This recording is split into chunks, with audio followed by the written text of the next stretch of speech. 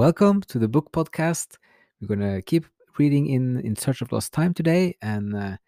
we're still in the opening where the person is sort of shifting and transitioning in a dream state from being awake to being half asleep to having some imagination and some memories floating by, and then creating this atmosphere and this feeling and environment from which the whole story is going to grow out, and then we're going to see more and more of Marcel's life and all the nuances in the developments. So it continues here. Then would come up the memory of a fresh position. The wall slid away in another direction. I was in my room in Madame de Saint-Loux's house in the country. Good heavens, it must be 10 o'clock. They will have finished dinner. I must have overslept myself in the little nap which I always take when I come in from my walk with Madame de Saint-Loup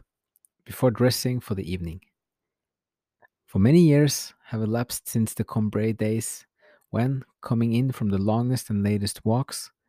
I would still be in time to see the reflection of the sunset glowing in the panes of my bedroom window. It is a very different kind of existence at Tansonville now with Madame de Saint-Loup, and a different kind of pleasure that I now derive from taking walks only in the evenings, from visiting the moonlight, the roads on which I used to play. As a child in the sunshine, while the bedroom in which I shall presently fall asleep instead of dressing for dinner, from afar off I can see it. As we return from our walk, with its lamp shining through the window, a solitary beacon in the night. These shifting and confused gusts of memory never lasted for more than a few seconds. It often happened that, in my spell of uncertainty as to where I was, I did not distinguish the successive theories of which that uncertainty was composed any more than, when we watch a horse running, we isolate the successive positions of its body as they appear upon a bioscope. But I had seen first one and then another of the rooms in which I had slept during my life, and in the end I would revisit them all in the long course of my waking dream. Rooms in winter, where on going to bed I would at once bury my head in a nest, built up out of the most diverse materials, the corner of my pillow, the top of my blankets, a piece of shawl, the edge of my bed, and a copy of an evening paper. All of which things I would contrive with the infinite patience of birds building their nests to cement into one whole. Rooms where, in a keen frost, I would feel the satisfaction of being shut in from the outer world, like the sea swallow, which builds at the end of a dark tunnel and is kept warm by the surrounding earth, and where, the fire keeping in all night, I would sleep wrapped up, as it were, in a great cloak of snug and savory air, shot with the glow of the logs, which would break out again in flame. In a sort of alcove without walls, a cave of warmth dug out of the heart of the room itself. A zone of heat whose boundaries were constantly shifting and altering in temperature as gusts of air ran across them to strike freshly upon my face, from the corners of the room and from parts near the window or far from the fireplace, which had therefore remained cold, or rooms in summer where I would delight to feel myself a part of the warm evening, where the moonlight striking upon the half-opened shutters would throw down to the foot of my bed its enchanted ladder, where I would fall asleep, as it might be in the open air, like a titmouse which the breeze keeps poised in the focus of a sunbeam, or sometimes the Louis XIV room, so cheerful that I could never really feel unhappy, even on my first night in it. That room, where the slender columns which lightly supported its ceiling would part, ever so gracefully, to indicate where the bed was and to keep it separate. Sometimes, again, that little room with a high ceiling, hollowed in the form of a pyramid, out of two separate stories, and partly walled with mahogany, in which from the first moment my mind was drugged by the unfamiliar scent of flowering grasses. Convinced of the hostility of the violet curtains and of the insolent indifference of a clock that chattered on at the top of its voice as though I were not there, while a strange and pitiless mirror with square feet, which stood across one corner of the room, cleared for itself a site I had not looked to find tenanted in the quiet surroundings of my normal field of vision. That room in which my mind,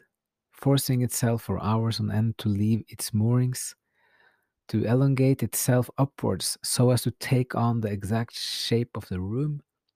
and to reach to the summit of that monstrous funnel, had passed so many anxious nights while my body lay stretched out in bed, my eyes staring upwards, my ears straining, my nostrils sniffing uneasily, and my heart beating,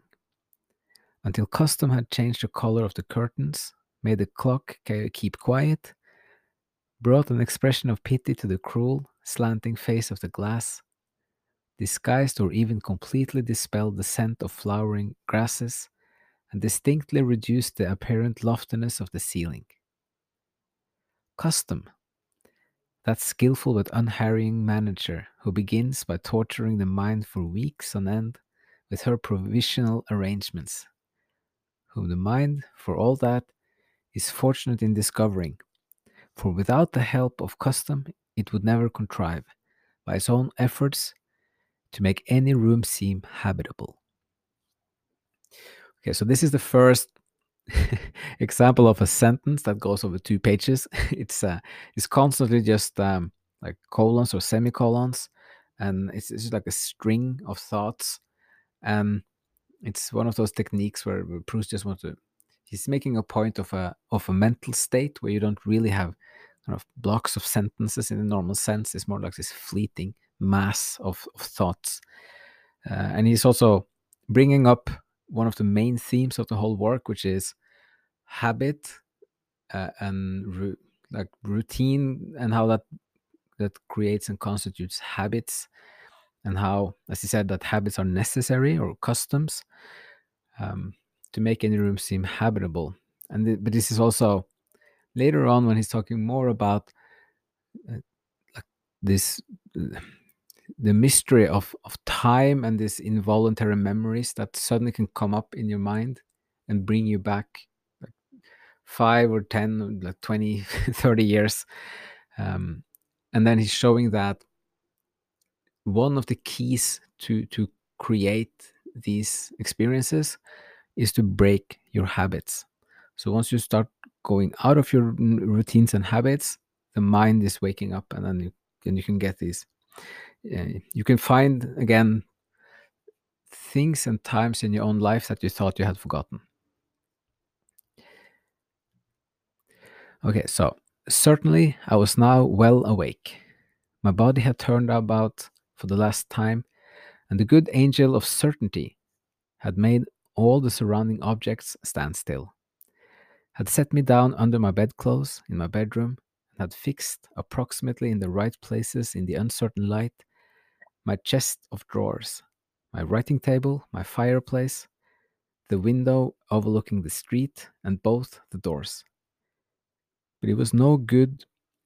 my knowing that I was not in any of those houses of which, in the stupid moment of waking, I had not caught sight exactly. I could still believe in their possible presence, for memory was now set in motion. As a rule, I did not attempt to go to sleep again at once, but used to spend the greater part of the night recalling our life in the old days at Cambrai, with my great aunt at Balbec, Paris, Doncières, Venice, and the rest,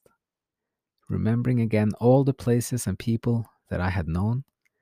what I had actually seen of them, and what others had told me. So there's yet another element to this, which is that the whole work, or the whole book and collection of books are about time, but they're also about place. So what he's doing here is he's mentioning the different places and all the names of Paris, Doncières, Venice, just bring up to mind different worlds that are kind of it's a conceptual thing, the same way as time. Like if you think of, in some sense, if you think of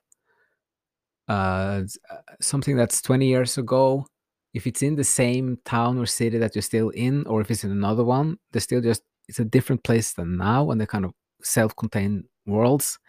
So he's using after very long-winded sentences, kind of suddenly putting different cities to create this effect that you have another type of awareness of place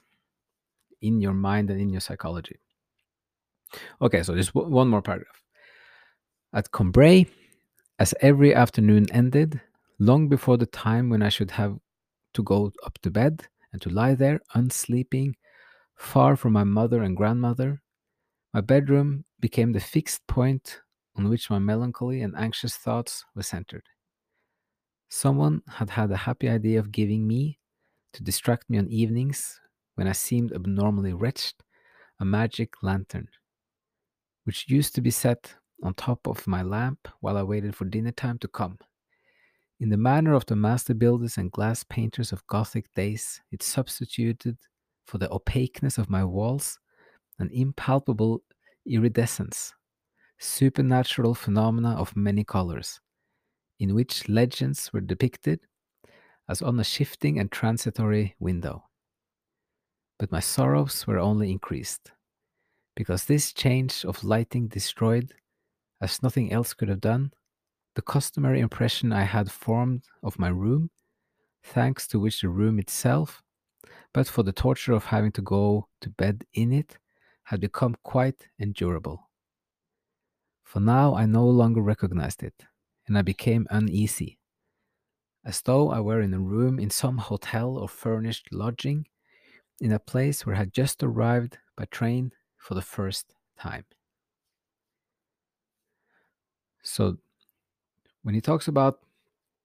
this magic thing with the magic lantern on top of the lamp, this is going to be also a way of showing the whole structure of the work through images coming out of this magic lantern upon the walls. And it's also yet another way of describing the magic of storytelling and kind of illusion, and how you evoke images in your mind of different times, and then how life is composed of many of these fleeting images from other times and other places, and then are centered around him in his mind with the memory of being a little boy. And also, so the childhood is coming stronger. Every time he mentions Combray, you're kind of gradually drawn into his childhood and the world of a child, which is very important. So this is yet another kind of main theme through the whole like 7 volumes, that you see the world in the beginning, once he fully goes into his childhood as a child, and then gradually the experience is becoming more nuanced, and he's more self-aware, and he's understanding more of himself and the world as he grows older, all the way until the last volume. So this is